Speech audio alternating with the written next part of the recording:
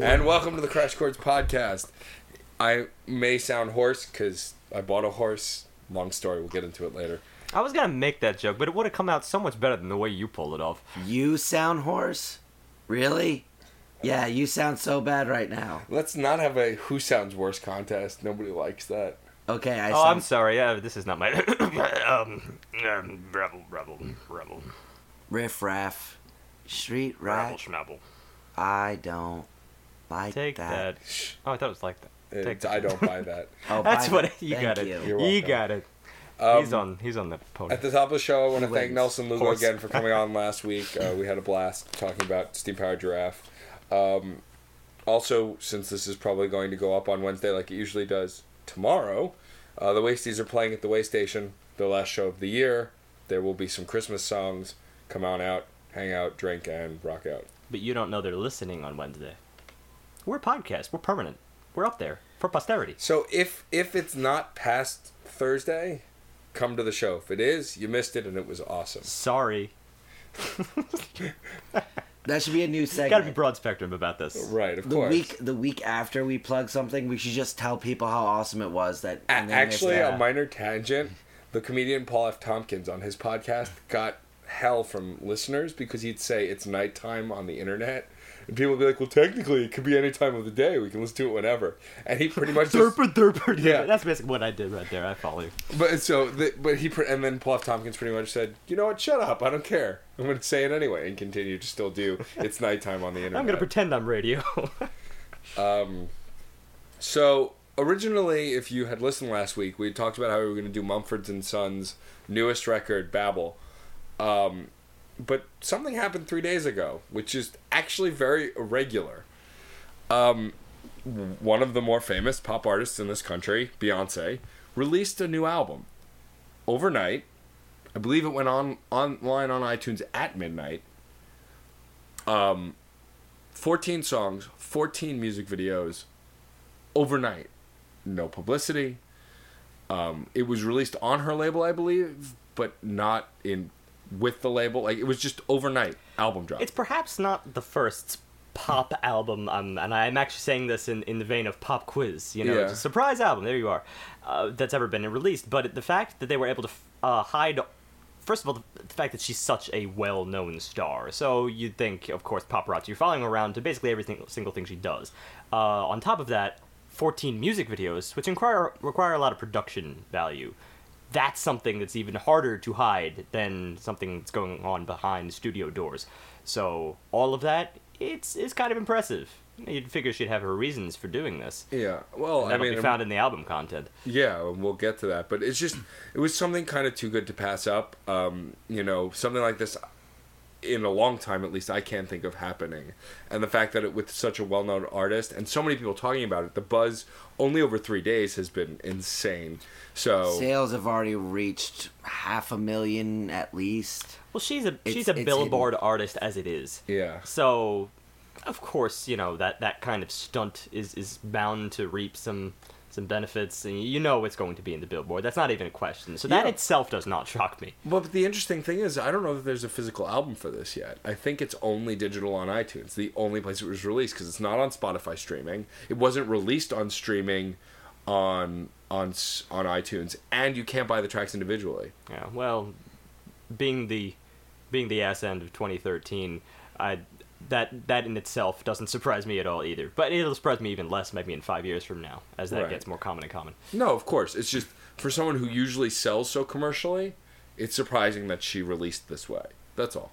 And it's so down key. The whole concept behind the production and implementation.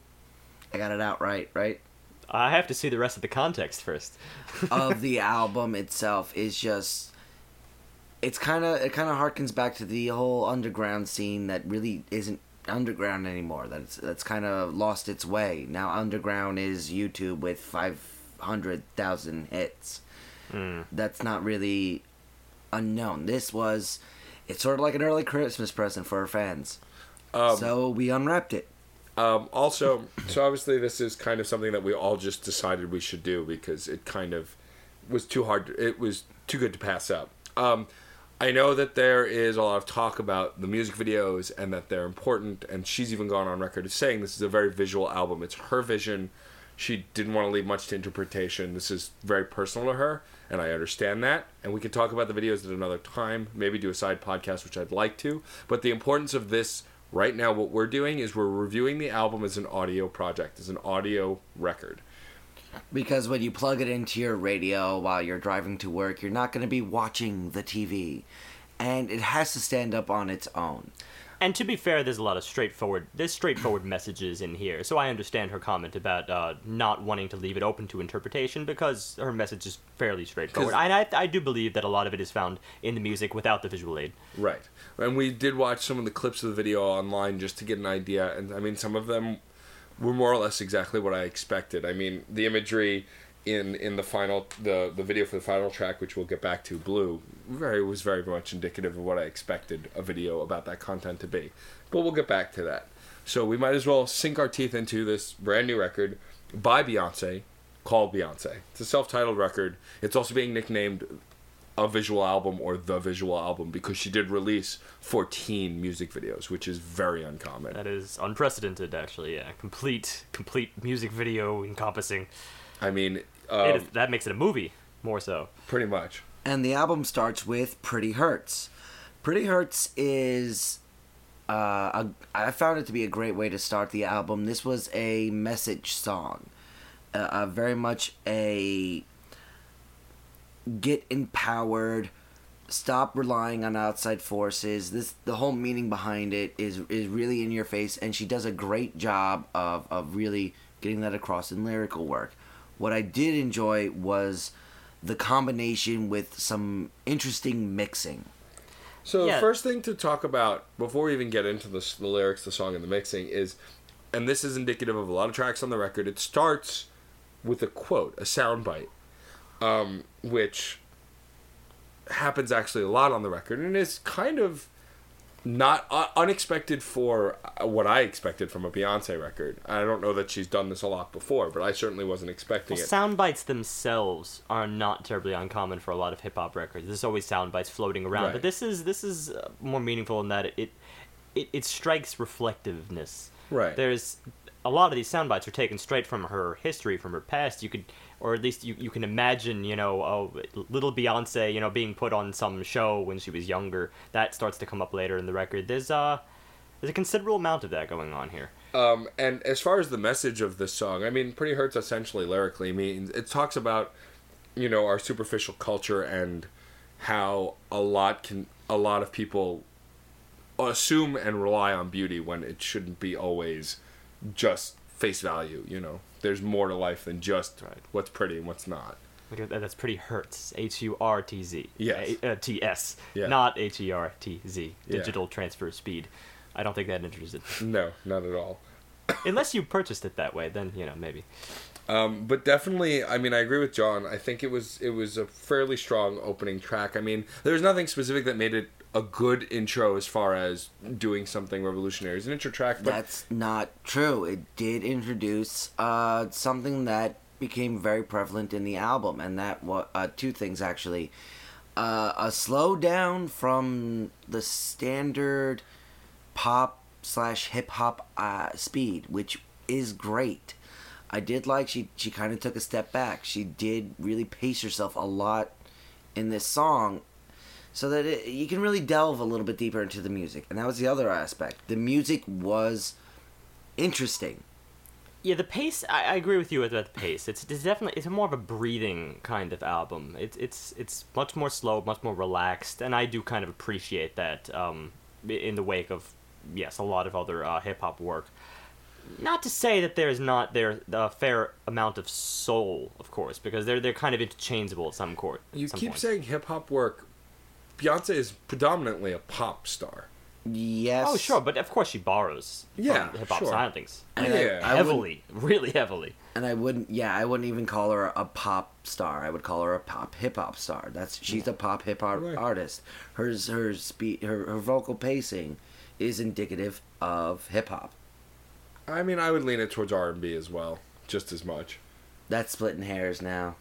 All right. The amount of crossover is just. I think she really is. indicative is the word of the day. Yes. Anyway, getting back to the track. It had some great line work, and one line that really spoke to me was the soul that needs the surgery. And it was just, I just really enjoyed the metaphor that she starts throwing in this song.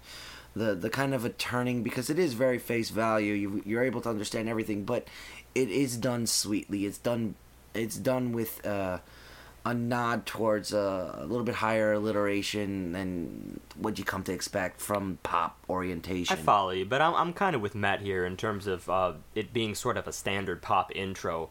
I mean, there's nothing really, really reaching out about this first track, and I think that's basically what you're going to find on a pop album. You really do need to lure in your audience with something that is very familiar. This track is not really breaking any boundaries, and there was one thing also I did notice, that the layering was kind of thick, as if it was sort of trying to compensate for a lack of maybe organizational structure or a lack of a lack of instrumental complexity, perhaps.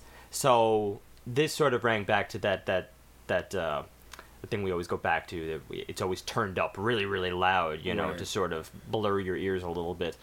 I was kind of getting that impression for this as a pop track. Still slow, but in terms of the overall volume. But what I would say its strength was as an intro track was it was engaging in the theme of the record and in what we were going to get throughout the rest of the record, which was clearly a very honest, very different Beyonce. She's very much singing about something that this is clearly very personal to her, and this is a message that she wants to convey, and an important one about seeing past superficiality and understanding that it's not just about being, you know, there's more to life than these very specific things. that have Lyrically, been I laid out. agree. We're getting a different Beyonce. Yeah. But then musically, we're getting the same Beyonce, and that's exactly what you want, because that's, of course, the strong suit throughout this album, is that it's Beyonce. Yeah. It's probably one of the best pop female singers in the industry, and it's, you know, it's got her signature vibrato all over it. It's just, it's... The vocals are incredible, even Yeah. from the start of the first song. And she does, on the record as a whole, very interesting things with her voice that I don't recall hearing before. Where she might have... I'm not the biggest Beyonce fan. You know, I've heard her singles and I know a bunch of her songs, but she's definitely doing something unique later in the record that I hadn't really heard her Well, do that was in the before. melodies itself, and we'll Yeah. get there. In terms of her basic vocal quality, though, It's about the that's same. really the selling Yeah, point. yeah, You know, sure. that's why Beyonce is a surefire Billboard 200 hit, is because it's her quality of voice. Yeah. People have just grown to love it over the course of time. So, you know, it's got that going for it. Yeah, of course. I guess we'll get right into track 2. So track 2 is Ghost/Haunted. It's a 2-part song. It's not the only 2-part song. There's one later as well.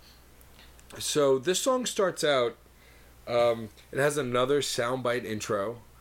And This time, I think the album really... I think this is really the proper beginning of the album to me, because I do have a tendency sometimes to disregard intros, and you're always supposed to disregard intros, but in this particular case, you know, I'm not drawn into the intro in the same way as I am to this, and it's going really, really serious, really, really fast. Yeah. This second track, I'm already going to get ahead of ourselves just to say that this is my favorite track on the album. This song, Okay, this wow. track was incredible. I think that the pacing of it, first of all, akin to what John said, it's that very slow-natured manner of the background instrument. She herself actually can sometimes get fairly quick with the melody, but it's that backdrop material that really makes the song and brings it to life. It's sort of a drone.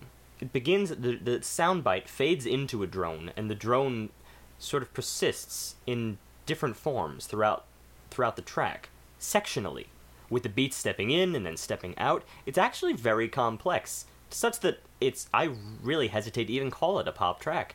well, yeah, I mean, first of all, her style of I guess we can say singing in the first half of the track is more spoken word. It's not even hip hop or rap. It's very much just spoken word, almost poetry. It's beat poetry. If it's anything musically related, it's very much it becomes a message of hate the haters to some extent. I really felt very strongly for it. It became creepy. It was, especially for Beyonce, it was very, very edgy. It was very evocative. It really did an incredible job of creating a really deep current, coupled with what became an industrial techno combination in the music. That's the real thing I want to talk about here. That's what really defines this album musically. Because you need some kind of tone to really hold everything together, or it's something as vague as it is. And there's that industrial nature that is present here. I'll admit that maybe it wasn't so present within the first track, but this properly here in the second track, where everything really gets going, it just hits you like a rock in the head. Yeah. I mean, it's not what you'd expect from what I'd expect from Beyonce or from a hip hop record. That it broached lines with alternative music at points here, especially in the way the song was constructed. There's a lot going on. And as far as the message of the track goes, it was less about hating the haters and more about just a frustration. Almost a frustration of being her, of being Beyonce.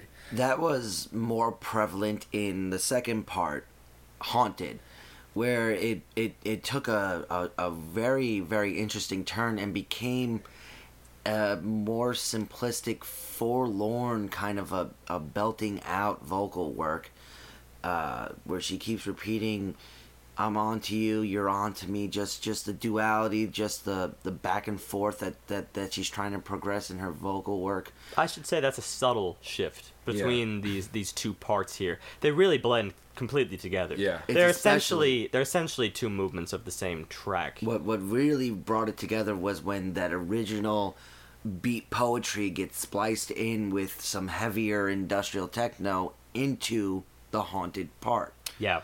And it really did a great job of making me stand up and take notice. This was a song that I was smiling ear to ear because there was just so much going on, and I could follow it all. And that was the best part. Yeah. It wasn't too complicated, where I was losing some bits here and there. I heard every single chord here.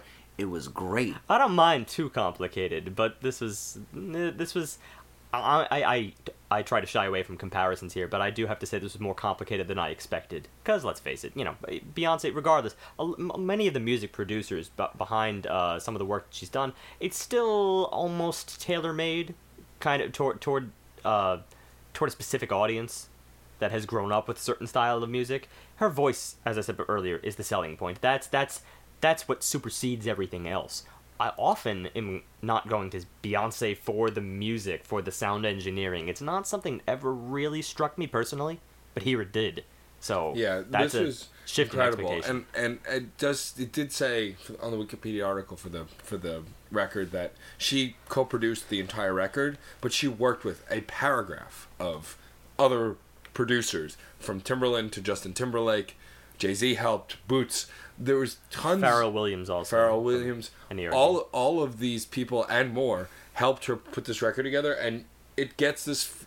It gives you this feeling of, while the message is very personal, it does feel like a collaboration in presentation, I guess is what I'm looking for. Yeah, and I think this track I really have to single out as the most artistic on the album. It really has to do with the overall form, regardless of the fact that there's two movements. It's even the sections within that, the points in which they choose to cut out a certain beat. Now, I know this might seem like, on the face of it might seem like a simple matter of looping and cutting out the loop and then re-entering the loop, but it was really artfully done. Yeah. Within the looping realm, that's still nothing to sneeze at, because that's all that stands in the way from a sound engineer between something tailored or something cut and paste and greatness. It's between those two, and this really was on the high end of the spectrum. It shows that Beyonce clearly has an ear for something more than just putting out pop music.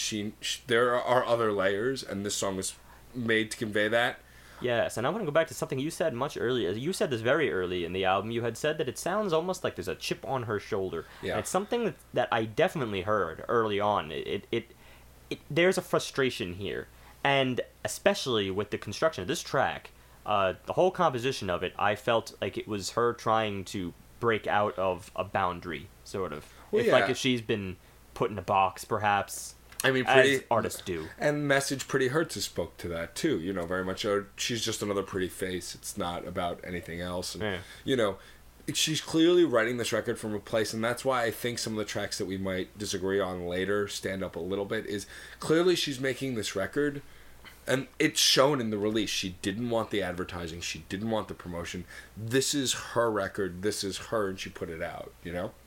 Yeah, it's got independence written all over it. All over it. Let's move on to track 3. So this is her first song where she works with someone else. She's working with her husband, Jay-Z. It's called Drunken Love, and it's featuring Jay-Z. I saw something in this track, and I don't know if you two saw it, and I didn't want to mention it till now. Drunken Love, I feel like during the song, the progression for me from beginning to end, I felt like she was getting drunk. And I'm going to explain it this way. Her voice undergoes a fairly dramatic change from the beginning, where it is very clear and beautiful. And by the end of the song, I love that she's starting to slur, that the music is starting to get a little bit off key, that she's starting to get into that whole repetition phase of drinking, where she's doing lines like, graining on the wood, graining, I'm swerving on that, swerving. I just love that, like, she's really showing full force the depth that she's going into here, the diving deep into the alcoholic beverage of love and just drinking it in. This is pulled back, this works with a really good pull-backing beat work. Almost like the tones are not being done full force, where they're kind of going just ending a fraction of a second too early, or being drawn back a little bit more, that I just found intriguing in this song. Well, I'm half with you here. There's certain things to note. For instance, I do think there's one thing to mention, especially in terms of vocal quality. I think that this track is the breakout track for her vocal skill, her personal virtuosity. I think that this is really where it really shines. At the same time, when it comes to the mixing, because you brought that up, I honestly have to say I thought it took a little bit of a backseat. Now, I that kind of coincides with what you described, that there was that pullback there, so as perhaps not to cloud the narrative in which she's telling, which I could almost detect a bit of a drunken spiral over the course of the track. Either way, I'm not so sure that there was that marriage between the mixing and her vocals as there was in Haunted. And that's the problem of coming off a track that you completely were immersed in. Well, and also I think, though, a part of that might have been intentional, the fact that there wasn't that complete marriage. That disparity was kind of, if to suggest John's slipping away from reality as you go. Yeah, no, I follow. And also, I mean, I just thought it was done very well. You clearly get this narrative of being so in love. You're drunk on the love of this other person. You're no longer thinking clearly. You're no longer really able to go from point A to point B in your life, because everything gets blurry. Things are starting to become askew. By the end of this song, I'm really feeling that. I'm really enjoying how that idea is meshing up in the portrayal of the music and the portrayal of her vocals. Yeah, but I didn't get that in the music. I didn't get that the music was blurring. Aside from there simply being a disconnect, that's not enough for me. I need a little bit more than a disconnect. Maybe the music could have been a little bit, well, I'm not going to make suggestions here, but it was just, it didn't feel drunk to me. That's why I'm not quite buying it. It's okay. Sure. I forgive you. Sure. Okay. I'm forgiven. I mean, clearly. All's well. But definitely I agree with Steve, though, from the vocal perspective. I mean, the singing in this song definitely stands out. I mean, she does, both the beginning of the song and the end of the song, she does stuff vocally that really does show why she's Beyonce. She has the skill. And, of course, Jay-Z, the rapping that he does is solid. Wow, when I say the rapping, I couldn't sound any more out of touch.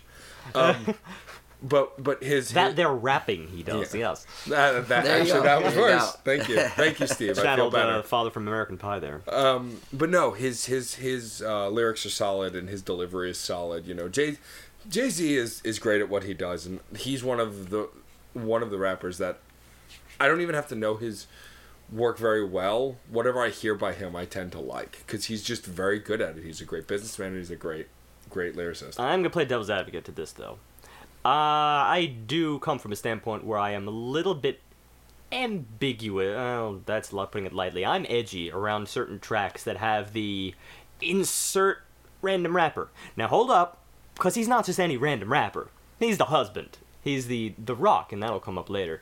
So his presence is kind of important, especially in a track called Drunk in Love. You have man and wife. That sort of supersedes the insert random rapper, insert very important and related rapper. So his presence there isn't anything to sneeze at. Regardless, there's a delivery that goes with that rapping interlude that I do feel sometimes takes away from the immersion. It's a personal problem that I sometimes have here. It's not just against the rapping in general, because if a song had been in rap entirely, you know, then that's the immersion. I can get on board with that. I did not feel that strongly in this track. There was that issue happening. Yeah, no, but that is an not issue. as much as later. Yeah, that is an issue because Beyonce sings. When she raps, she's still singing. Yeah, That's the whole thing. That's why she's pop plus. Yeah, I like kind that. of disagree with Steve for this track. I understand where you're coming from. I just don't get that here. However, later in the album, we all get that on one of the other tracks. I don't agree at all on this track. But I can see where you would see that, especially considering I know you aren't a huge hip-hop fan and you do feel that sometimes inserting a rapper is very tropey. I just don't get that sense here. I know. I just, you know, you got to go someplace beyond simply going like, oh yeah, Jay-Z entered the rap, so hey, great, gotta respect. You know, hey, it's just, Well, it's not a you matter got to of- go a little bit beyond that. Well, yeah, it's the not a matter use of of it is kind of important. Yes, I mean, but it was not a matter of respect. It's a matter of I enjoy his rapping and he rapped well on the song. Yeah, it was more of an inevitability for me rather than a like, ooh, on point artistic decision. Well, yeah. I felt like he was gonna be there. No ifs, ands, He buts. better.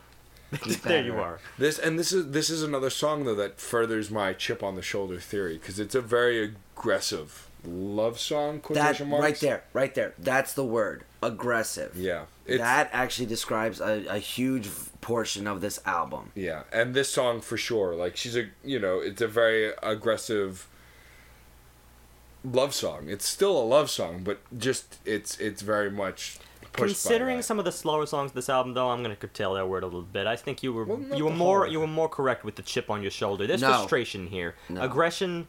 We have an extremely aggressive song. We have next. Next, one. Blow. Oh, Oh, Blow. even this. All right. Oh, Blow. I would like to put out a little parental advisory at this point. We don't often have to do that, but there's really only one word to describe this song. If you were to boil it down to one word, explicit. Yeah. This song is very much and very clearly an instructional on how to go down on a woman from the woman's perspective. More or less. There's a little more to it than that, but it's very much that. I can joke and say I was taking notes, but it's very... But that would be seedy. The whole thing is, it's very thinly veiled, explicit content, and I think, just from my perspective, at this point in my life, I'm really done with this overly explicit content.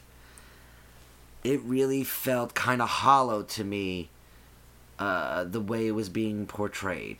To be honest, I really just don't know how to take this, other than saying I did not enjoy it. Okay, I'm gonna be equally curmudgeonly here. I don't want to be, because here's the rub. This is an incredibly catchy song. Really, really goddamn catchy. Like it's almost unavoidable. There's that funk bass in there. You're immediately dropped into the 70s, and I mean like the best of the 70s, the best that ever came out of the funk industry. In sort of, yes, a repetitive riff, but what a great riff. I was thoroughly immersed in the music here, such that I almost kind of wanted to avoid the explicit nature of the lyrics.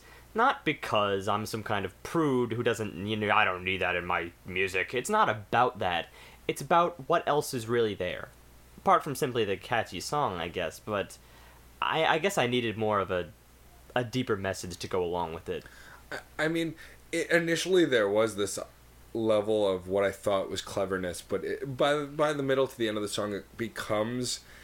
it's hard to not say she's not doing this just for shock value. And you don't honestly know, obviously, we're not in the same room as her, she's writing the song, but just on the surface at least, it does seem very shock value. But I agree with Steve. I think the song is catchy. I mean, personally, the lyrics aren't enough to deter me. I do enjoy the song, but it can seem a little aggressive in its sexuality. I could see people singing along, going, turn that cherry, turn that cherry. I just don't want to see 14-year-old girls who are going to be getting this album doing it. Yeah. That's another I didn't even thing. want to take it in that direction, but you make a good point, because that's, where this always has to go as well. What's your audience? How is this going to affect your audience? How is this going to affect the next generation? I'm sure there'll be a parental advisory on this album, so... And from Pretty Hurts... I'm a little hesitant. The next song, No Angel, and some of the later tracks really are just great. Like, to be honest, young girls should hear some of these songs. They really should. They do portray a great message, and it's Beyonce. They're gonna listen. That's a good point. But something like I don't understand Blow on the same album as this. Well, the great. I mean, I'll take it there since I know that there are fans of Beyonce who are much younger. I mean, my niece one of her favorite songs is Single Ladies, and the idea of her listening to a song like this makes me uncomfortable. For an adult who can handle their own sexuality, then it's your own personal preference on what to do with this song. Of course. But the idea that someone that young could hear a song... Now, obviously, it's not Beyonce's problem or fault.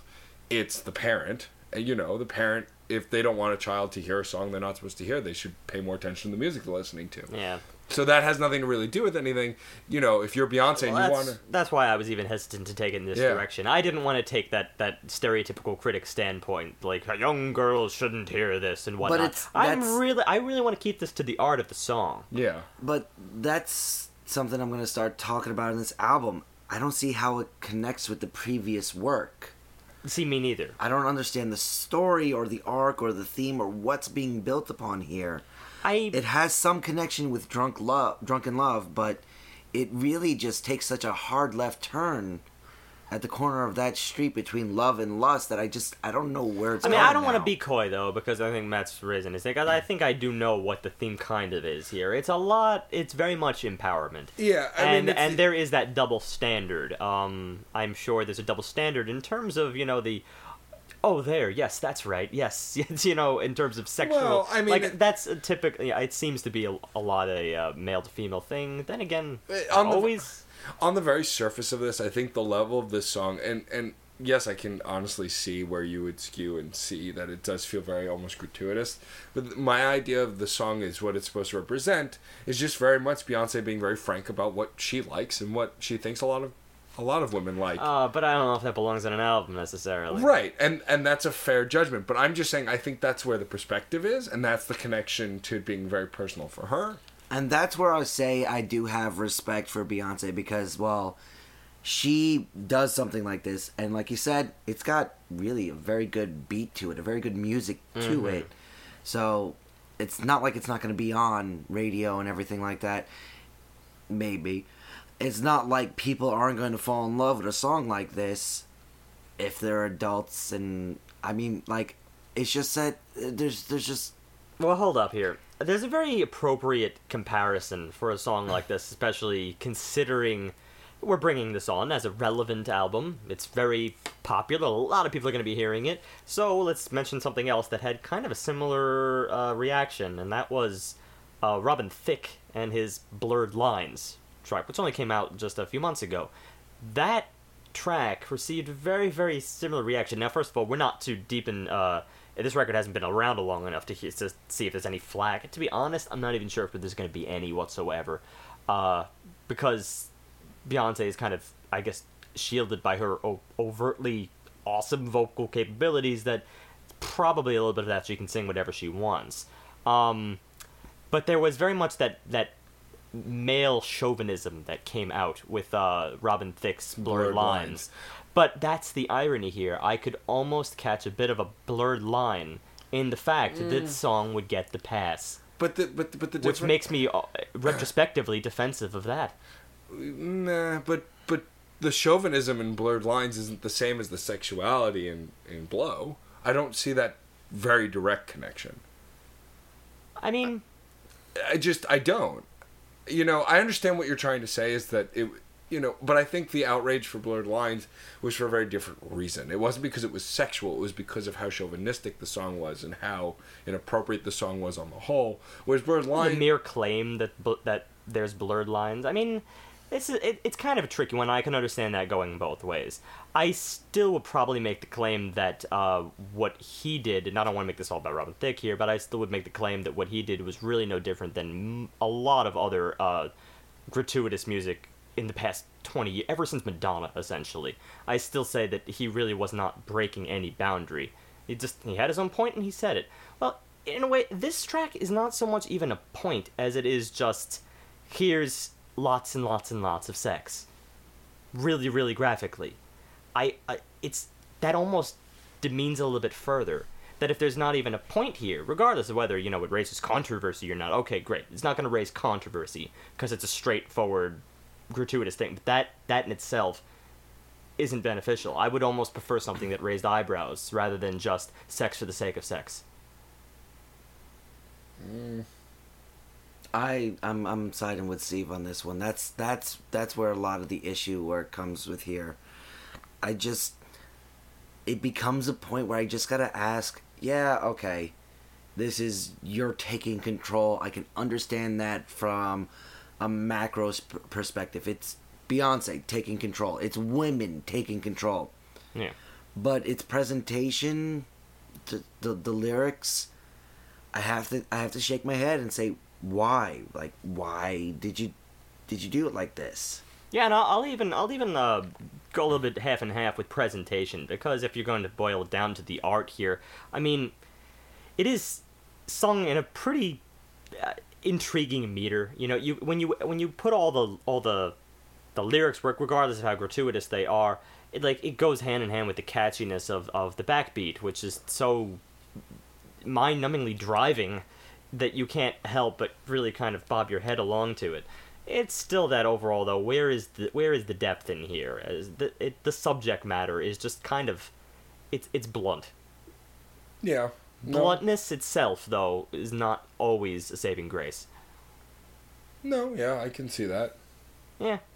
I mean, also, I don't have a problem with sex for the sake of sex, but I can understand how, you know, because, I mean, it's just, do you understand what I'm saying?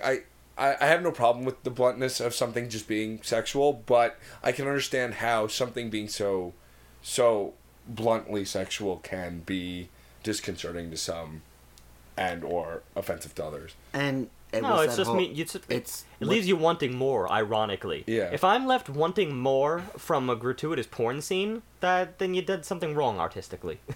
That's really the problem. Yeah, like, no one looks at a porn film and says, "Ooh, that's high art." There are many, you know, it has a use. Right. I feel like that.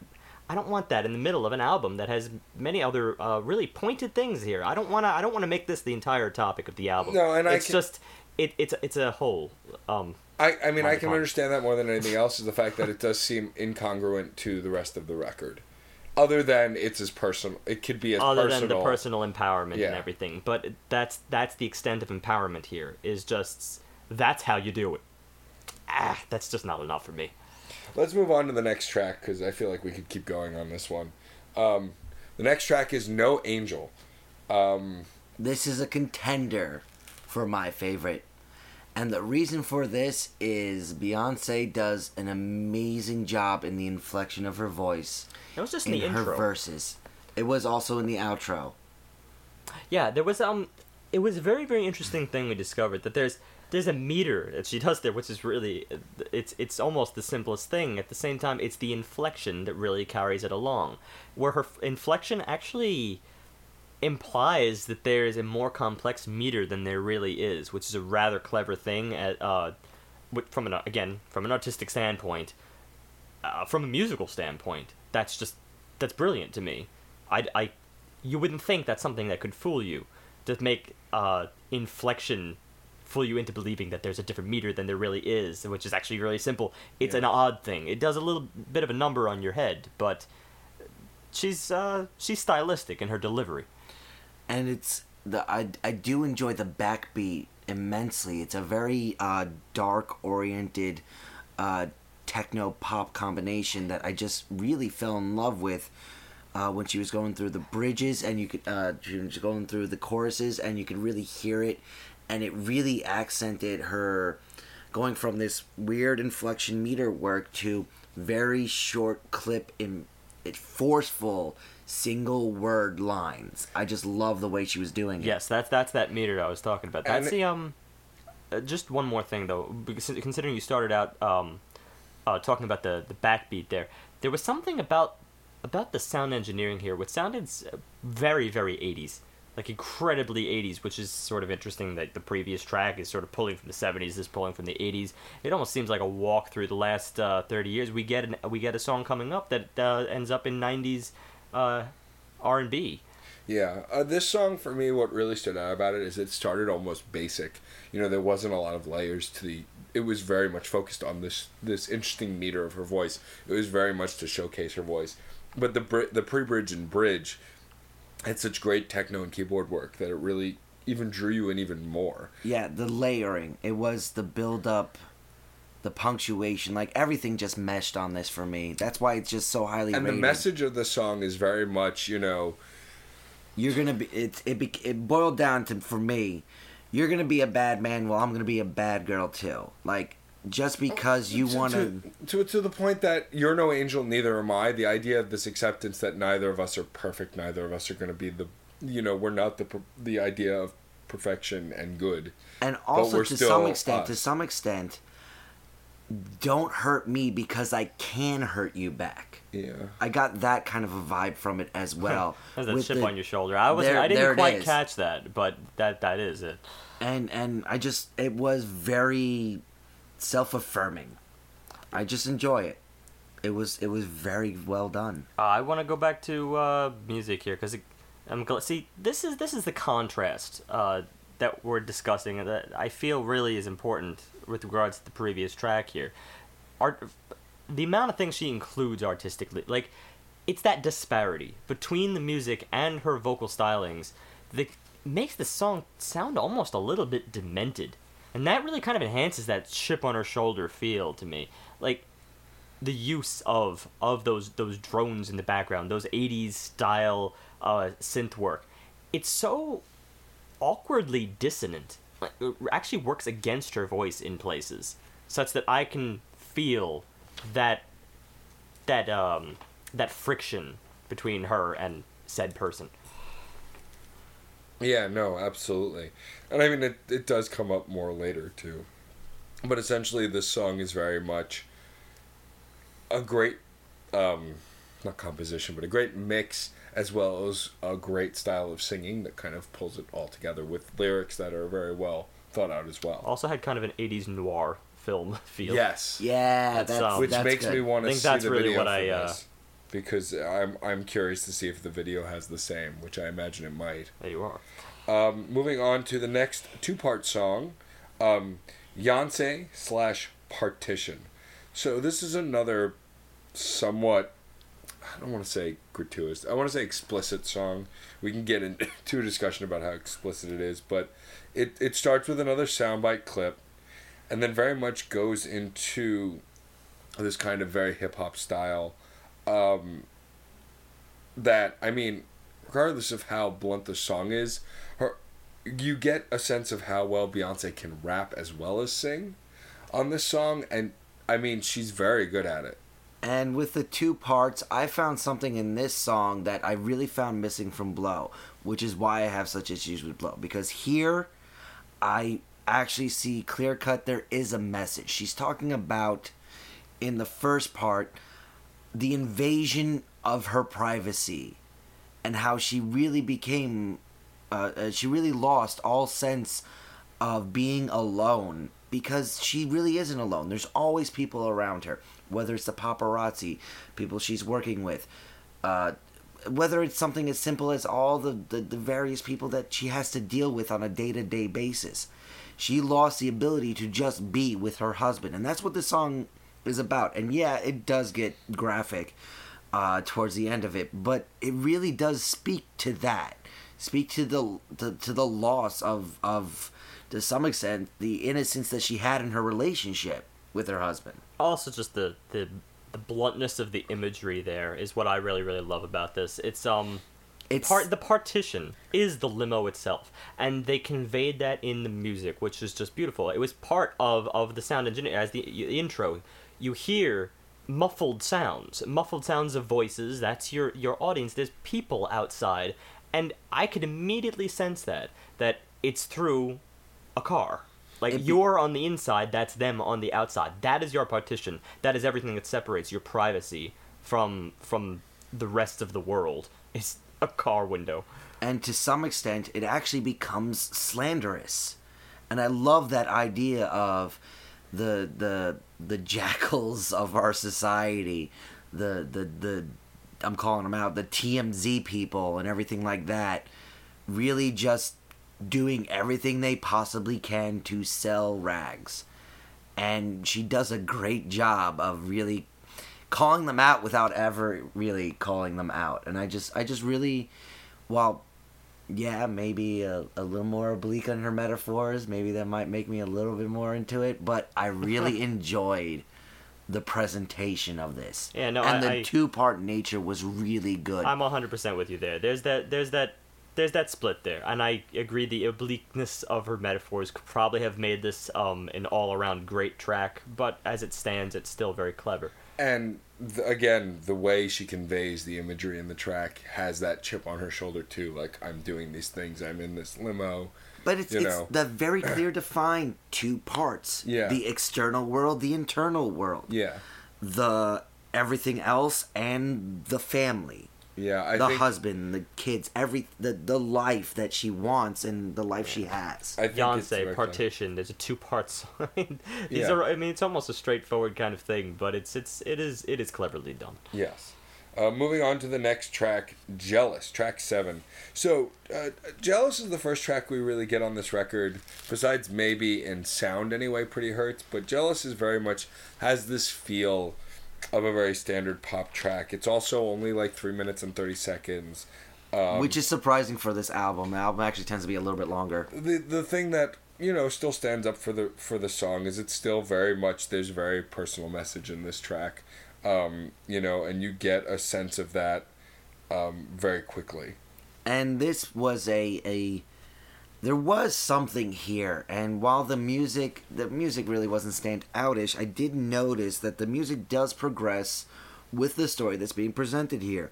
And the story is the idea of a woman being trapped, jealous of her husband because she's left alone. She really doesn't... She's not with him because he chooses not to be.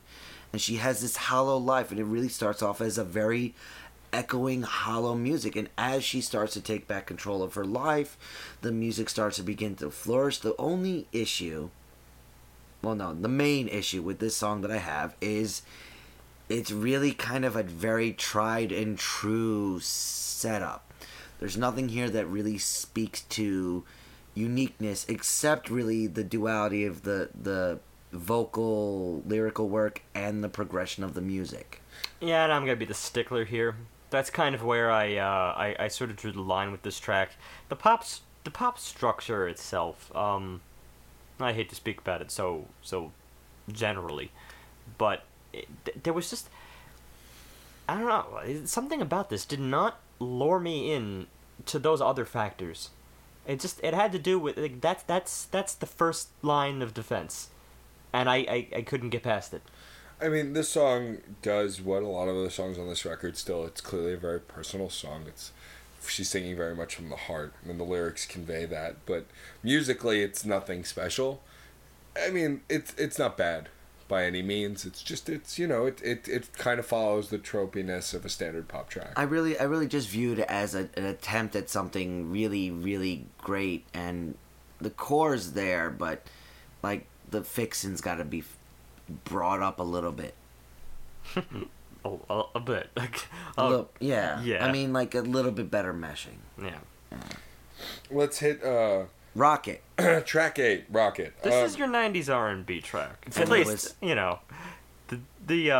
I think it's going to hit you if you have any knowledge of 90s R&B. So in sound especially, musically, it was very much a standard 90s R&B track. It could have fit in back in the days of Montel Jordan and a lot of that stuff of the 90s, The thing that made it stand out is lyrically, so this is another very sexual song.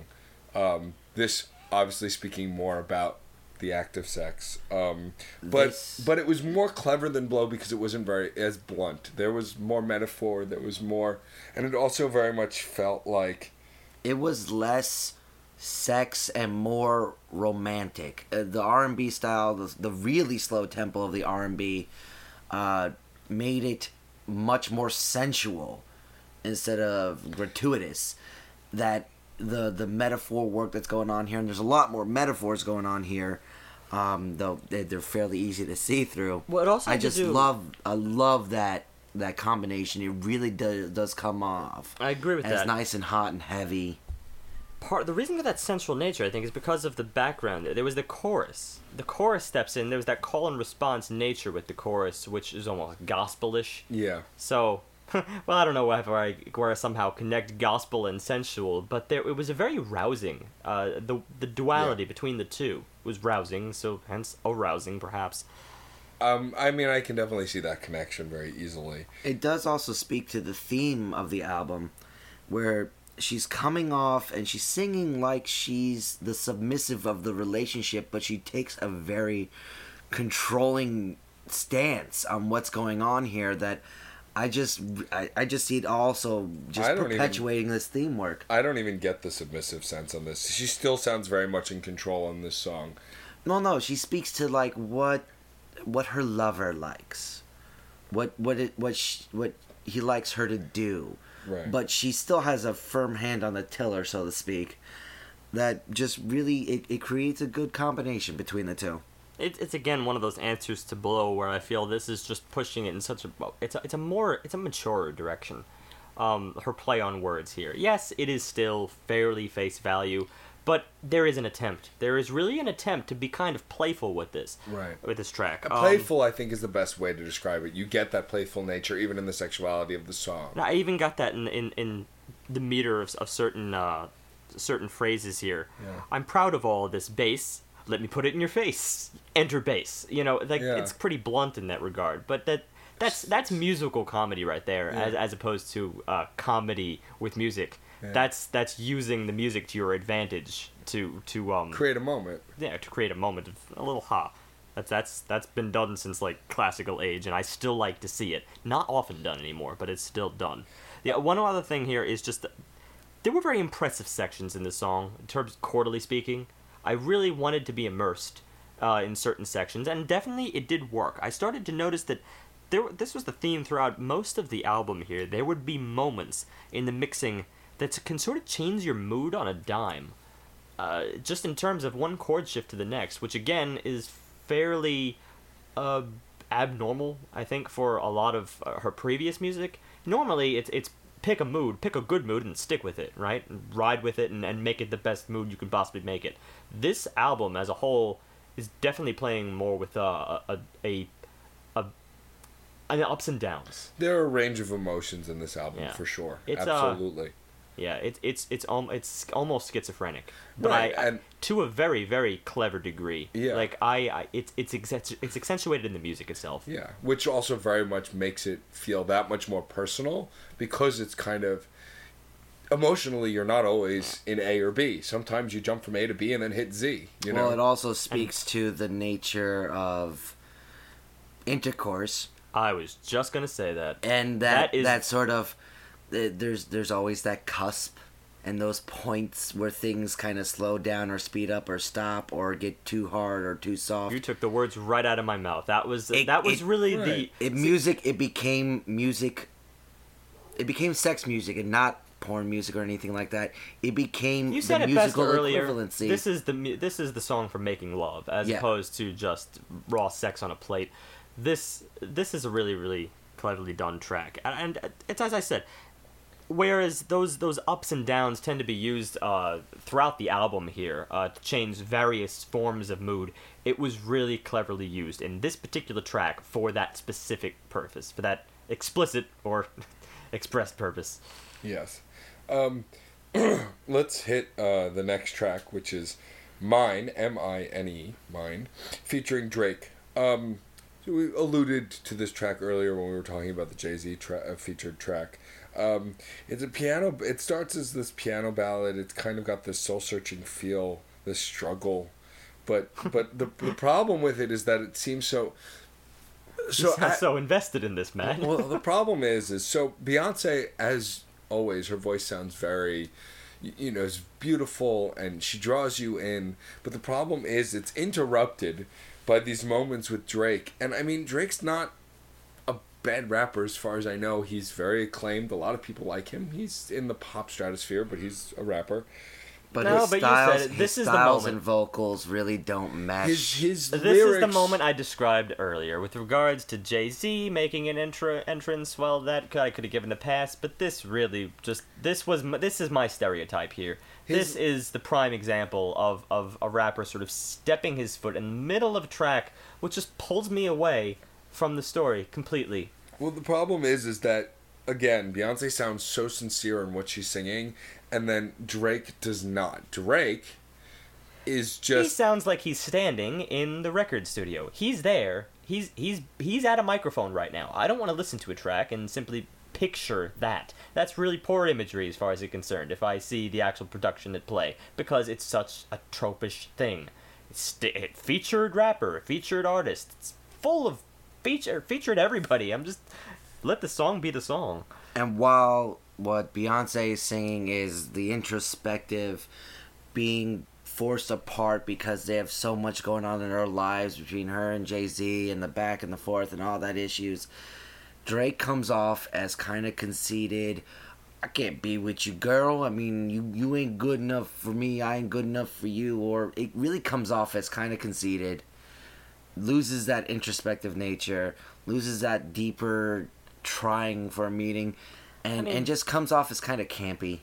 It does come off as campy, although I will buy that perhaps that's useful as a duality there, where if you're trying to show the opposite side of something, as an artist, she is speaking her inner feelings, of course, and just as you said with regards to Jay-Z, if the duality she wants to express is not that of a mutual affection, maybe it's kind of on point that Jay-Z is not in this particular track, because you would simply take him out of the equation and insert random guy, insert what any guy would say in that position, basically the stereotype that she's conveying.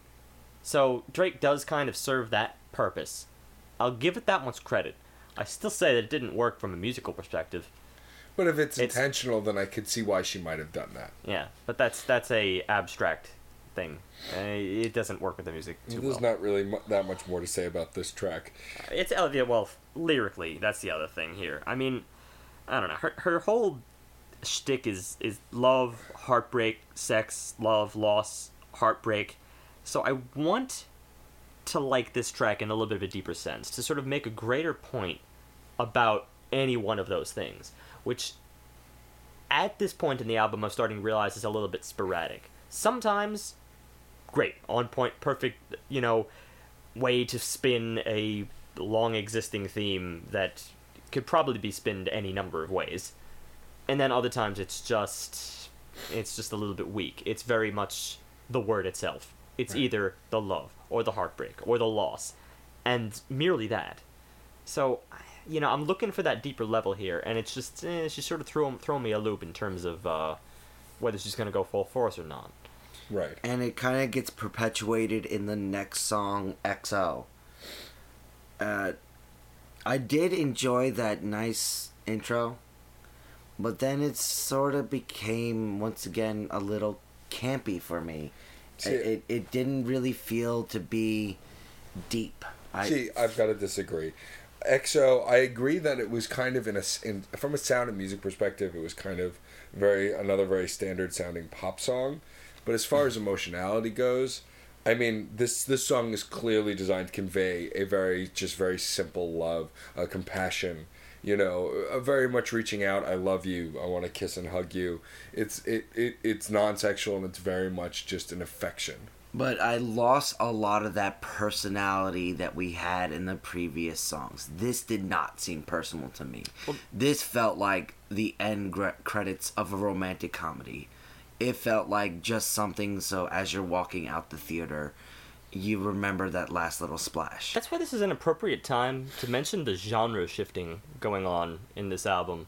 I mean, there's been so many switches from one to the next, and I could buy a few of them, especially for we went from 70s to 80s.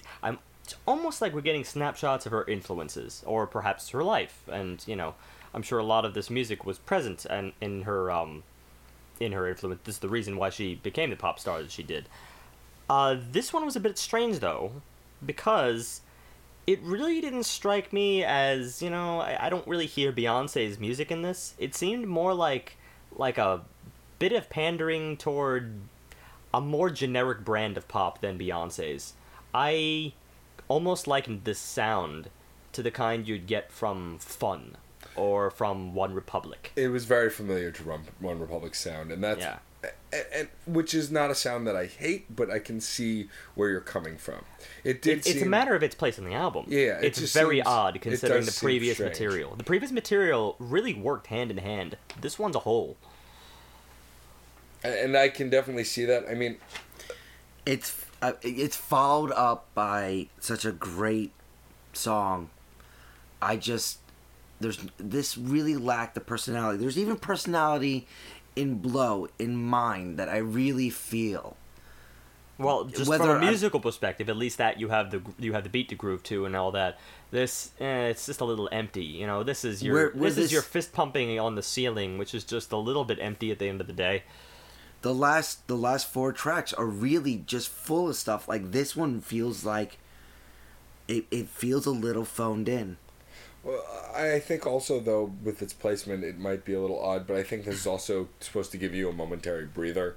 Here's just a nice, sweet song. I consider that. I love that. I'll try to accept it as that, because its placement, well, it's a little late in the album, but, it is a breather considering the previous songs were fairly depressing. And then the end of the album goes from extremely depressing to extremely happy. Also, it goes happy. It will get to that. It's bittersweet. Let's. But so I thought I accepted this song as a breather, and I didn't mind it as much as you guys did. Moving on to the track afterwards, which we'll probably have quite a bit more to say. This is it as it shows on iTunes. It's 3 asterisks, 3 stars, flawless, and it's featuring. And I'm going to try not to butcher this. It's Chimamanda Ngozi Adichie. This is another song competing for best song, and this one is more upon the conceptual side, because this is a great, probably the best I've heard in 4 or 5 years. This is a great woman empowerment song, just to all women. She did a beautiful job really trying to create the perfect song a child should listen to growing up. Because it starts with, and there's cursing, and that's going to raise the age group. It starts with her going on about her hometown growing up. I made myself who I am, so y'all can go do things to yourself. Goes into part 2, which is a speech about feminism and how women should be empowered and should be taught the same as men, or maybe boys should be taught how girls are, because women are taught that marriage is important, that you have to find a suitable mate, but men are taught you have to find a suitable job and you have to make money. Like there's no equality between what we're geared towards in life. This whole section is spoken by the author whose name I butchered at the beginning of the title of the song. And it's clearly stating, making the important point that feminism is not about putting women first. It's about true equality. Well, the ideal brand of feminism, yes. Yeah. Well, that's what I'm saying, yes. Part 3 goes into, it starts with the lines, you wake up flawless, put on flawless. She's just going on, every woman is a flawless diamond. Every part of their lives, the husband they find, the job they lead, everything that they do, the house they have, the life they live is flawless, because that's how a woman should feel. Well, me and Matt had a little bit of discrepancies on that, just because of the delivery of the phrase, that it almost strikes me as the kind of thing you'd have to convince yourself of in that position. Especially in Beyonce's position. The difference to me was that the delivery of it came back to having that kind of chip on your shoulder feel. It very much sounded like we're almost as if we're expected to be flawless, because we're who we are. That's what I got also. We have to be flawless in every nature. But the fact that it starts with the lines, you wake up flawless. That right there, that line right there tells me I can't take it that way. You see, but that's the line that makes me take it. Exactly. That's the line that makes me take it that way. I feel the idea that, most people wake up with messed up hair. Exactly. But it starts... That's the whole thing. No one wakes up like that. No. That's the whole thing. You're supposed to accept waking up all crusty from sleep and everything like that. You're still flawless.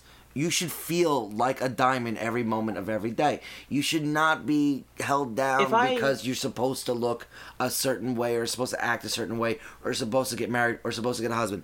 Towards the end, my mama taught us good home training. My daddy taught me how to love haters. My sister taught me I should speak my mind.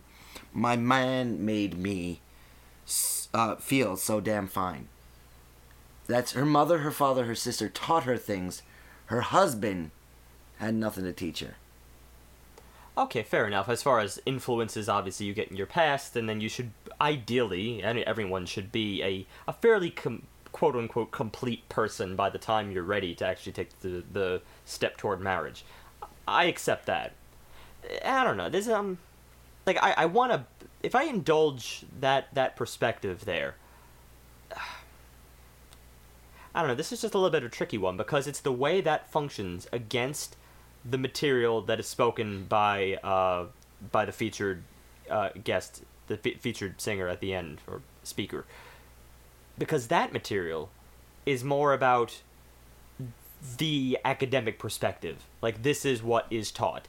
Which is strange that it should be generalized from Beyonce's perspective to simply tell you, whether you're a girl or boy, you wake up flawless. Because, of course, we all don't.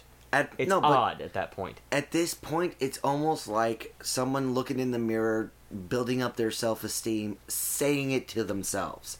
That's how I look at this third part.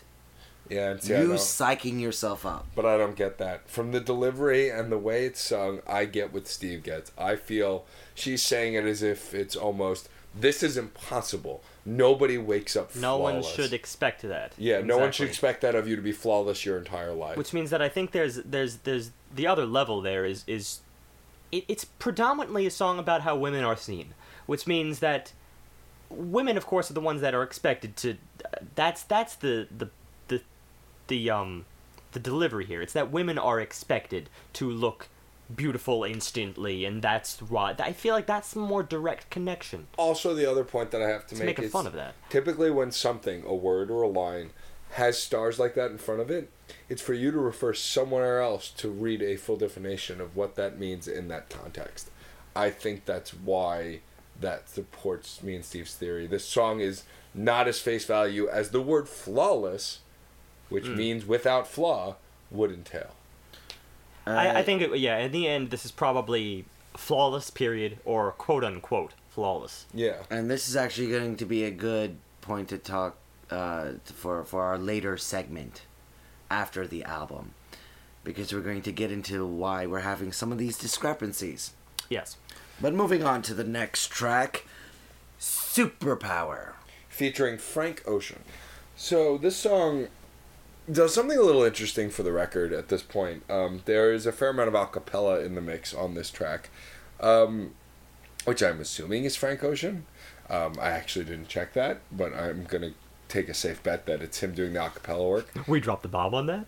Yeah, drop the ball on that. Oh, yeah. Dropping the bomb is not the same thing. I misspoke. It happens. Once in a while. Every once in a while. I do it a lot. But it was kind of an introspective-ish song. It was very kind of lovey-dovey. It was, at its core, the concept of love overcoming all problems. It really was talking about Beyonce and Jay-Z now together it's tough love. It can withstand getting hit, withstand pressure, pain. It can keep going. I'll give it this. I yet again was engaged with the background music. It was kind of ethereal, I'd say. Again, there's kind of that running theme. Well, not in every single case here. It's either they're going full force catchy, or they're really, really, really pulling it back and expressing something a little bit more low-key. This definitely took that route. I want to say for that reason it had a lot more potential than it did, as far as a mood-setting piece. But I took some issues with overall form here. I feel like they just didn't go far enough with that. This was less for the album because they weren't... Beyonce's not crossing the genres like she was in a lot of the previous work. This became a little bit too pop in design. It was very safe in that respect. In overall form, like the way certain sections were working together. In terms of chordal complexity, though, there was so much potential. I really, really want to like it for that reason. It was it kind of did remind me of Goldfrapp a little bit. Tales of Us, which we did back in episode 64. That kind of had the similar tone. In terms of a very... And actually, when you consider some of the theme work on that album, in terms of, love, loss, and yes, there was a little bit of empowerment there and everything, I could kind of understand her taking that route with musical tone. Yeah. But, I don't know. This song just seemed to be missing something. Like, I had trouble putting my finger on it, but I just wasn't as engaged in this song as in other tracks. It wasn't bad per se, but there was something missing. It was the fact that those chord changes implied there to be direction and progression where there just wasn't any. Yeah. And it was coupled by Beyonce's beautiful voice with really just good lyrics. Nothing special, nothing to write home about. It got the point across, but it really didn't have any of the illusions we got in some of the previous tracks, or any of the really frank nature we got in the previous tracks. Yeah. And that was a little bit of a disappointment. Yeah, I don't want to be too on the surface with this, but it is hard for me to get past a couple of things. Well, first of all, again, background music, absolutely gorgeous. Want to really, really stress that, because it could have been such a great selling point for this track, over even most of the tracks in the album. I think some of the background mixing here was really stellar, especially in certain moments where it really, really piqued my interest. But the big thing here, I think, was actually the acapella, the do all that. I don't know. It didn't really blend. It was a little off to broken, me. Yeah. Especially, it worked against that background music. I Ethereal doesn't really work with a cappella. I think it was trying to do some sort of a heartbeat idea. Didn't quite come across enough for that. Fair enough. This song seemed a little disjointed, but all in all, it was an okay track. Just nothing to really write home about. And speaking of writing home, so track 13, Heaven. As friends of mine who are future guests to come on the show, Kim and Sage say, it hit me right in the feels. This song is a very sad track. It's essentially about Beyonce's miscarriage with her unborn child. And before even knowing that, I was in love with the beautiful sadness in this song. And to be honest, I got nothing to say. This is just heart-wrenching pain It's in a beautiful, almost cathartic presentation. Certainly must have been cathartic for her. yeah. It's And almost would a be- strange choice to use, considering theme word choice, but Well, it might also be cathartic for someone who's going through the same thing. that's true. I will say a little bit about this track because this goes back to what I'm really harping on here. That's marriage of music and lyrics, marriage of the two entities together. This was pretty clever considering how incredibly simple it was. Just a single piano note, a melody that follows along just single notes at a time. That's a very strange thing to hear in the beginning of a piece because it's a bold move. It's something so thinned down. You know, anyone could just, you know, hammer out a couple notes with one finger on the piano, and it sort of is a nice signature as to how really low key this track is. It's a profound kind of sadness. Like that's all you can muster is just lift a finger in order to play that sad soundtrack to your life during a crucial deprivating moment. But the outlook, the line, heaven couldn't wait, and the repetition of heaven couldn't wait for you was just so heart-wrenching and shows not necessarily moving on, but just acceptance. Yeah, and acceptance and understanding. You know, where what's fair and what's not doesn't come into play, but just this acceptance of this happened, and this is why. It's when I think of something that is related to faith and religion, this is the kind of song I think of, where this is something, this is, she's using her faith in what she believes to go on to move forward, and I would never fault anybody for that. Regardless of my beliefs, this is a beautiful sentiment and a bittersweet song.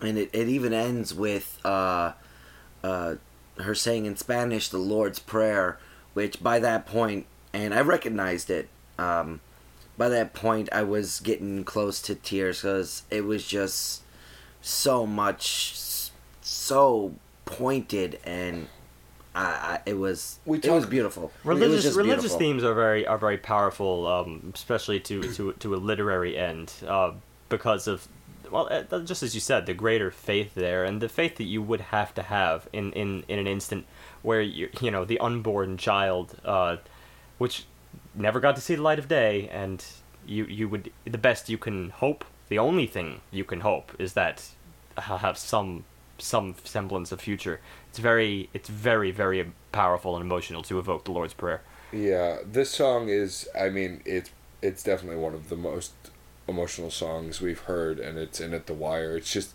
there's no way to deny the emotion in this song. It's clearly one of the most personal things she's ever wrote, for and sure. And it's just straight up beautiful. Yeah, it's gorgeous. And it's followed up, because I'm very thankful she didn't leave us on this downer, with a love story, a love ballad to her Daughter. her other child, Blue Ivy. Yeah, this is the song Blue, featured by Blue Ivy. Funnily enough, the lead singer, Justin Furstenfeld, of Blue October, has a daughter named Blue. Also wrote a song called Blue, dedicated to her. So this song, Blue, is a song from a mother to a daughter done right. What I mean by that is we've had in the past other artists write these songs about their children that's And either a we've letter to their complained. future. Well, because they seem somewhat personal, but they don't necessarily carry very well. But this song conveys the sweet message. It's beautifully written, and the music is beautiful to go with it. It's very much the envision and empowerment of love between a mother and her child. It was a very swooning song for that region. Yeah. It's full of life, love, virility. I mean, this Yeah. is really the sweet end to the empowerment album, which is where I'm going to lead this into the overall arc here. I I mean, obviously, this really shouldn't even. This is not even trying to be elusive. This is very obvious. It was a self-titled album, which after her long career, she's titling a surprise album, Beyonce. It's essentially everything that has made her the woman who she is. Yeah. And a lot of that does fall under empowerment and the strength that she has to have, of course, as an artist. It's very, very personal for that reason. So obviously, Yeah. everything we talk about is you can't really fault any of it because it's all her. But you take many of these tracks into account. You're going through all the different stages. You're going through the love, the sex, of course, and then you're going through the loss, and finally her role as a mother. That's a pretty powerful arc. And Because it's an autobiography. How else? I mean, you can't really screw that up in terms of an this arc. album is totally autobiographical, and for the fact that she closes with the future. This And- child is the future, Of course. and The that lines, looking towards it. the lines, each day I feel so blessed to be looking at you, because when you open your eyes, I feel alive. Like, that You is are. an incredibly beautiful sentiment. Life and virility. I mean, that's what you need in the end. Even if the Lord's Prayer doesn't quite pick you up from the sad marks in your life, that's certainly something it does. Look to your child, look to the living, look to the future of your family and all that. That's about all you can do in the end. Yeah, it's definitely a very strong way to close. And while the intro to the album wasn't maybe the strongest intro, the closer is definitely very strong, and I think a great way to end the record. And it, at times, I mean, it really does seem, I guess, not just Autobiographical. autobiographical. It also seems like it actually follows her age as it moves along. Yeah, it's very personal. Pretty Hurts, young child idea, ghost haunted, could speak to her actual childhood and the issues. I don't she know. had I don't there. know that I want to make that clear arc in a chronological order. I don't necessarily I get think- that. Actually, think no, it might- I'm kind of buying the chronology here. Especially Drunken Love. Drunken Love is really that teenager kind of love. Like, And it really Blow. has very little. Yeah, Blow, of course. That's blind love, teenager, adolescent love, and sex. That's hormones. That's both combined there.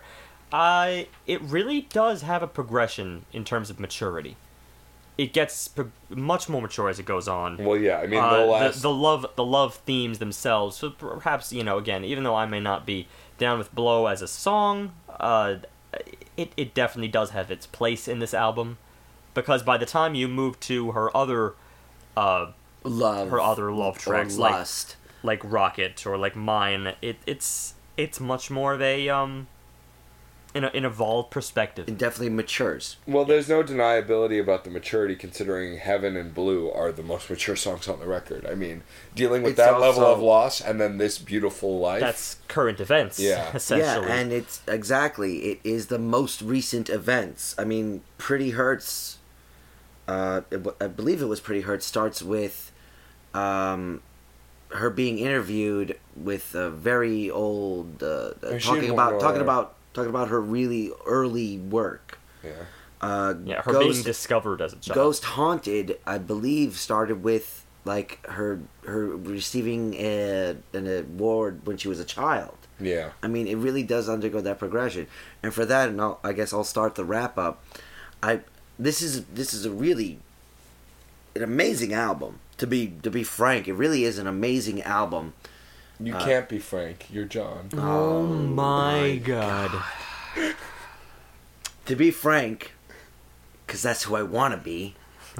It's his lifelong ambition. It's Don't shit on it. it's phenomenal, because I have to give her respect for really taking all the stuff that the tabloids have put out there, all that stuff, and just putting it into an album and just saying, my life story, but here is it from my perspective. Musically, not all of it was my taste. Some of it was a little repetitive, but the worst parts of the music were kind of supplemented by the better parts of the vocal and lyrical work, and to some extent vice versa. The most interesting musical work kind of had just okay lyrical and, well, yeah, good to great to awesome Beyonce singing, but I expect that. I can't even say that's an allure at this point. It's Beyonce. It better be awesome. Who wouldn't expect? Yeah. Theme is great. The arc is solid. It's through and through. And honestly, when we were listening to Ghost Haunted, I was telling Matt I need my own copy of this album because I don't like pop. I really don't like pop, but I really want to hear this again. This is something I kind of want to sit on again. For that reason, for all the tears, the words, the vocals, the music that was thrown into this, 425.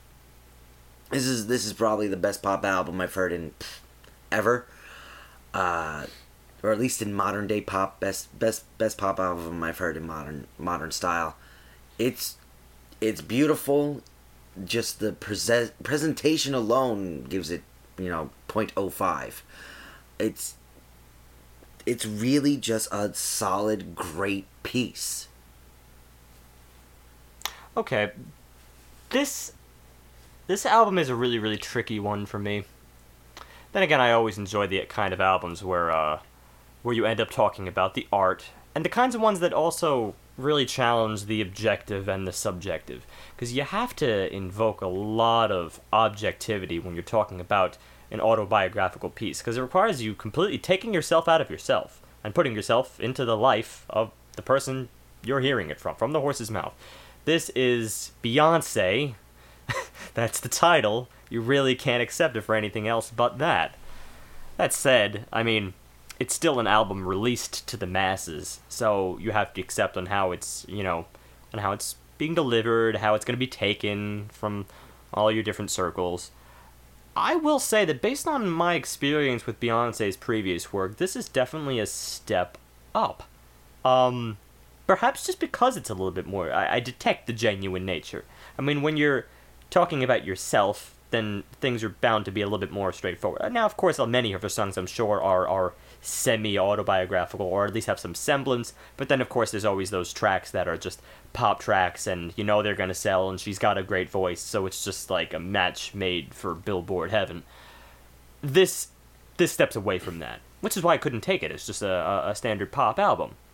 That said, it does have a few pop tracks, and I think that's really what's going to hold this album back for me a little bit, is the lost potential here.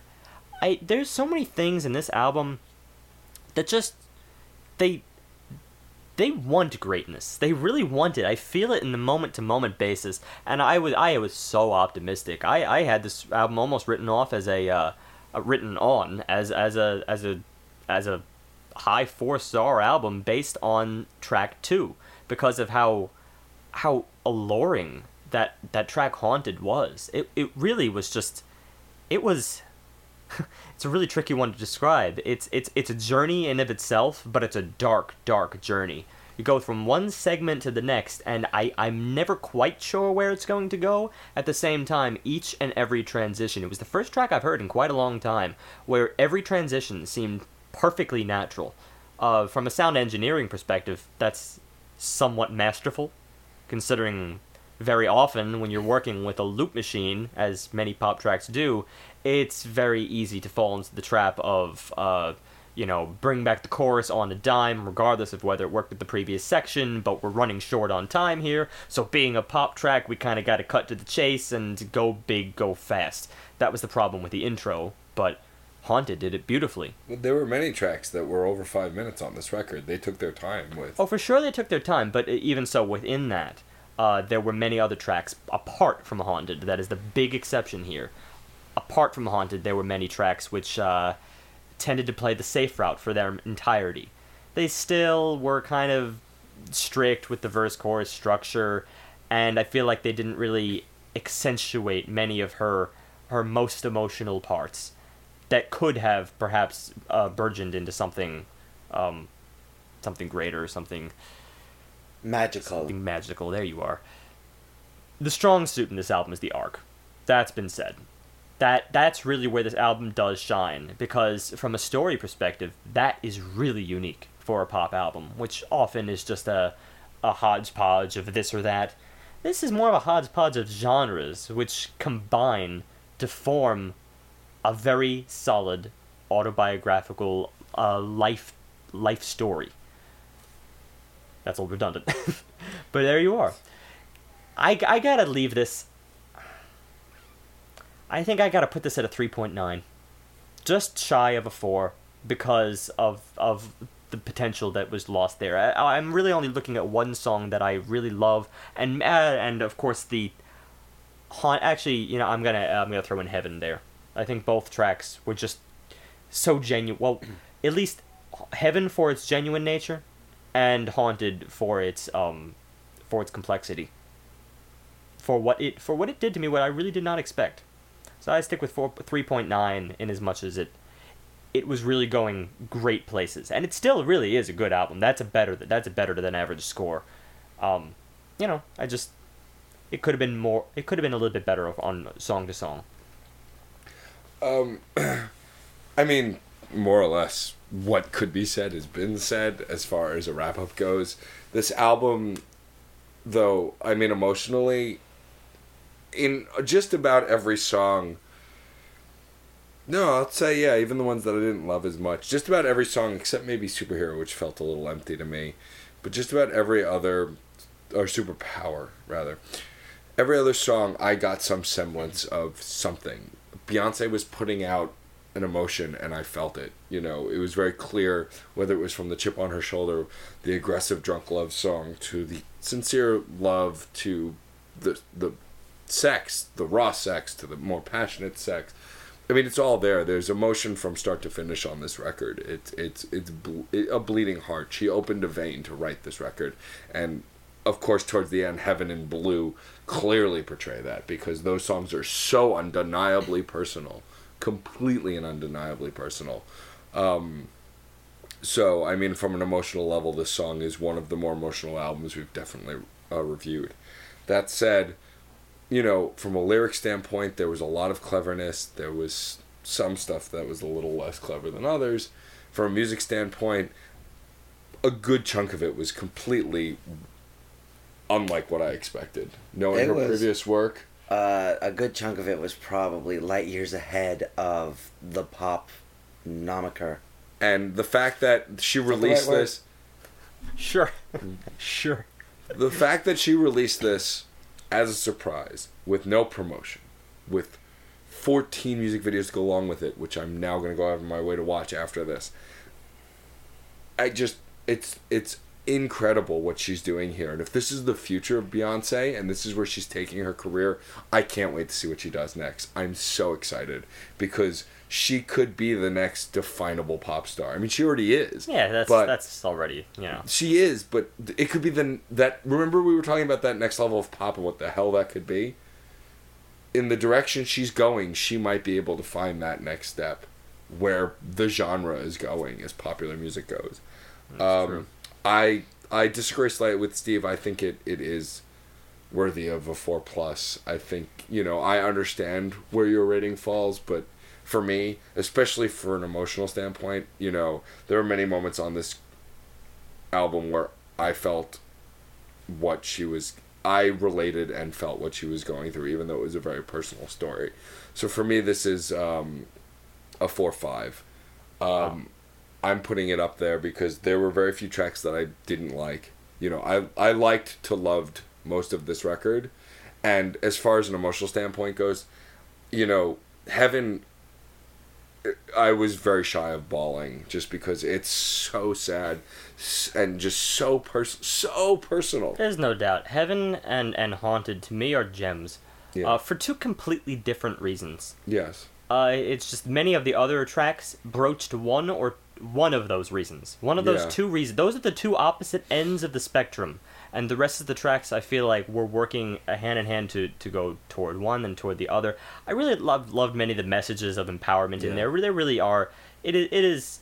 Some of it was a little bit repetitive, a little bit. I don't want to say outdated. That's the wrong word, because it's a never dying message, but it is familiar. Familiar, yeah. There's only so many ways you can say certain. There's only so many ways you can say the word empowerment. So on a buy it, forget it. Okay, you like pop, buy it. You'll love this. If you like, You never know. It might be anything- too deep for people who just eat up pop. Actually, if you like Beyonce's if you like a single one of her songs, buy this. there you are.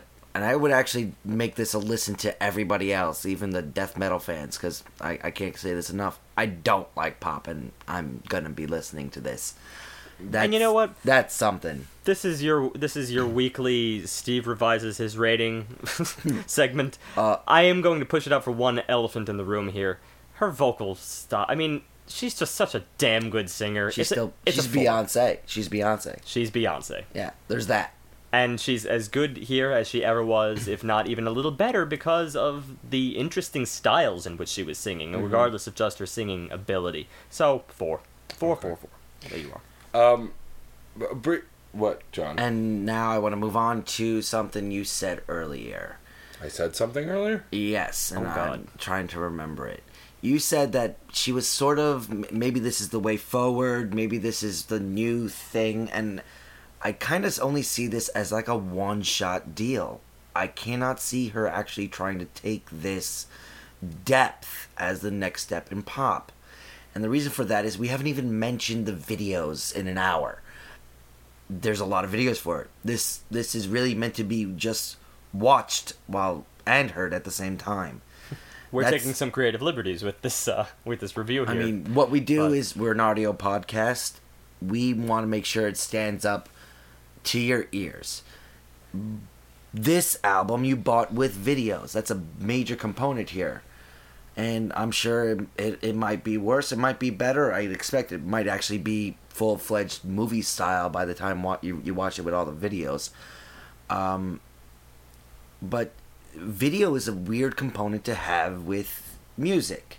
It's not a component for videos to have music, but it's weird the other way around. I can only speculate the kind of video that would be out for Blow. And there is one. We know there's one.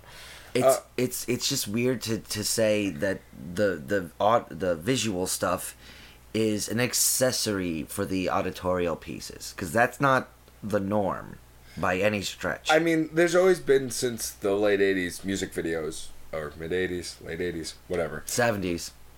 Some of Late 70s. Late 70s, okay. So there's, Unless you count some of those Beatles ones, then hey, late 60s. But those were really, really, kind of progenitors. And if you want to go even further back, Elvis. the point is, music videos have kind of always at some point played a part in music culture, but it's not often that entire albums are based around video. For example, John mentioned earlier off the air when I brought this idea up, The Wall by Pink Floyd, which is all about the movie that goes with it.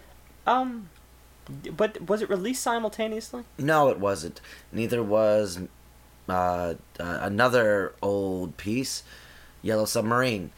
These had the videos done afterwards. Same for Help.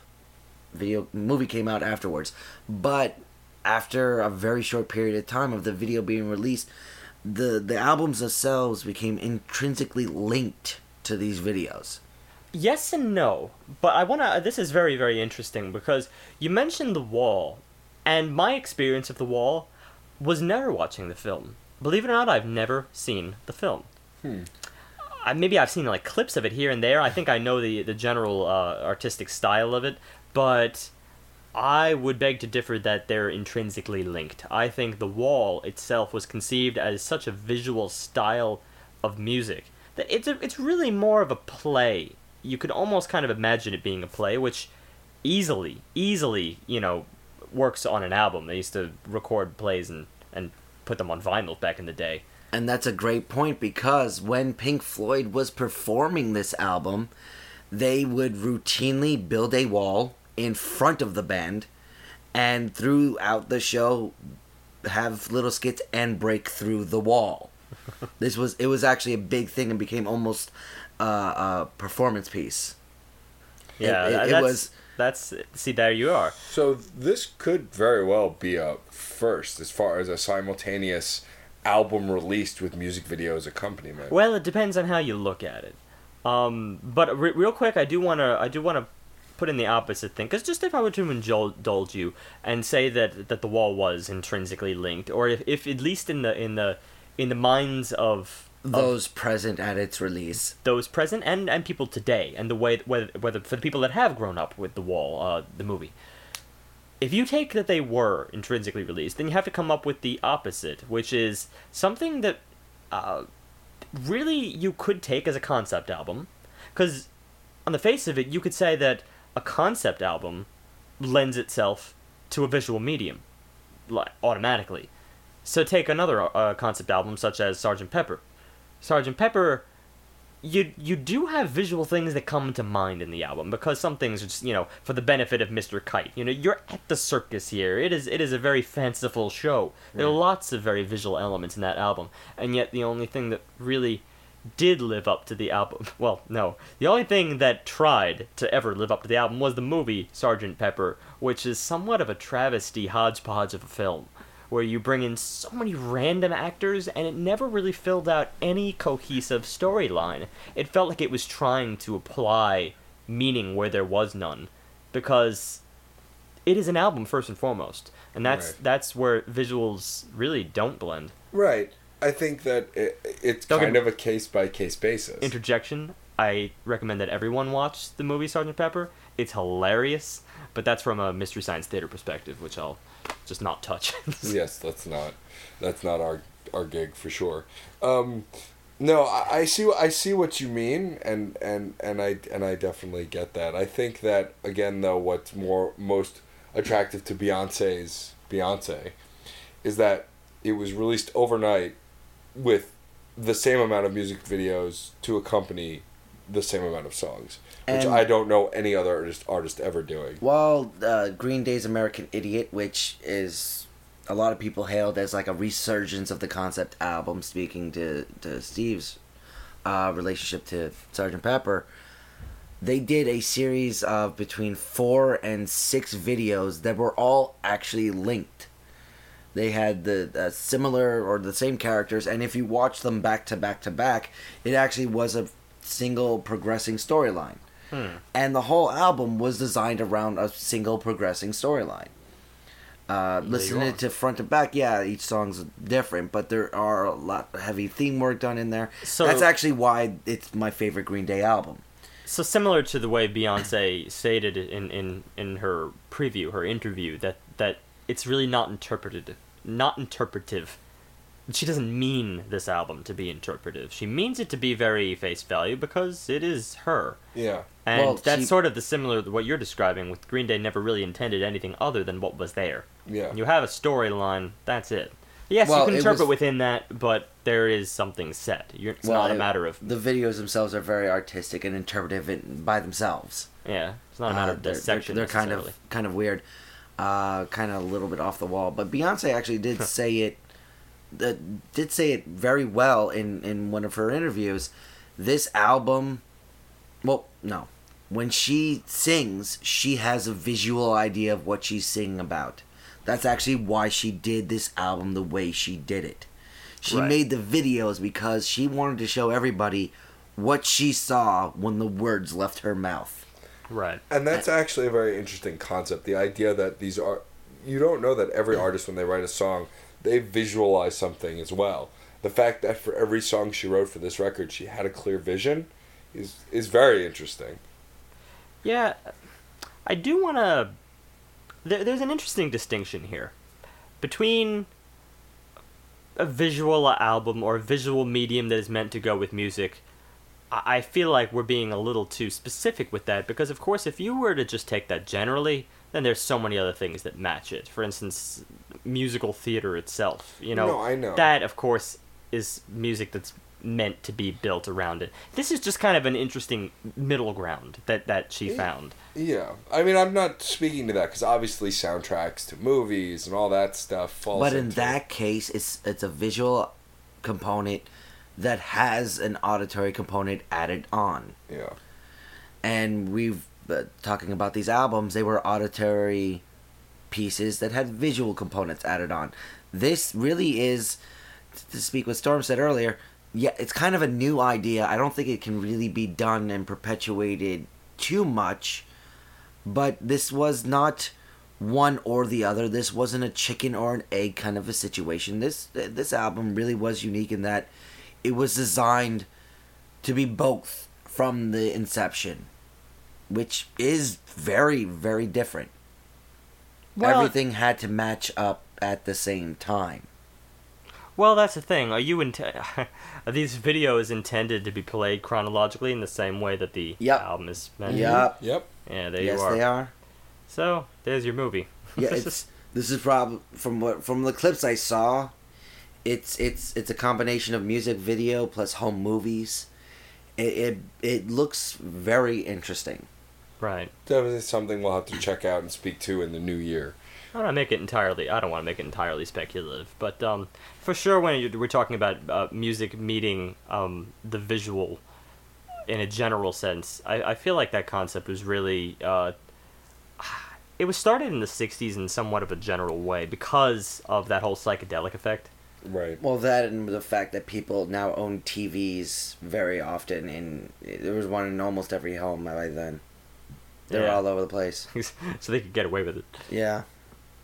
Well, I suppose that says about all, because we just wanted to sort of hash the concept here, which is definitely original Yes. in itself.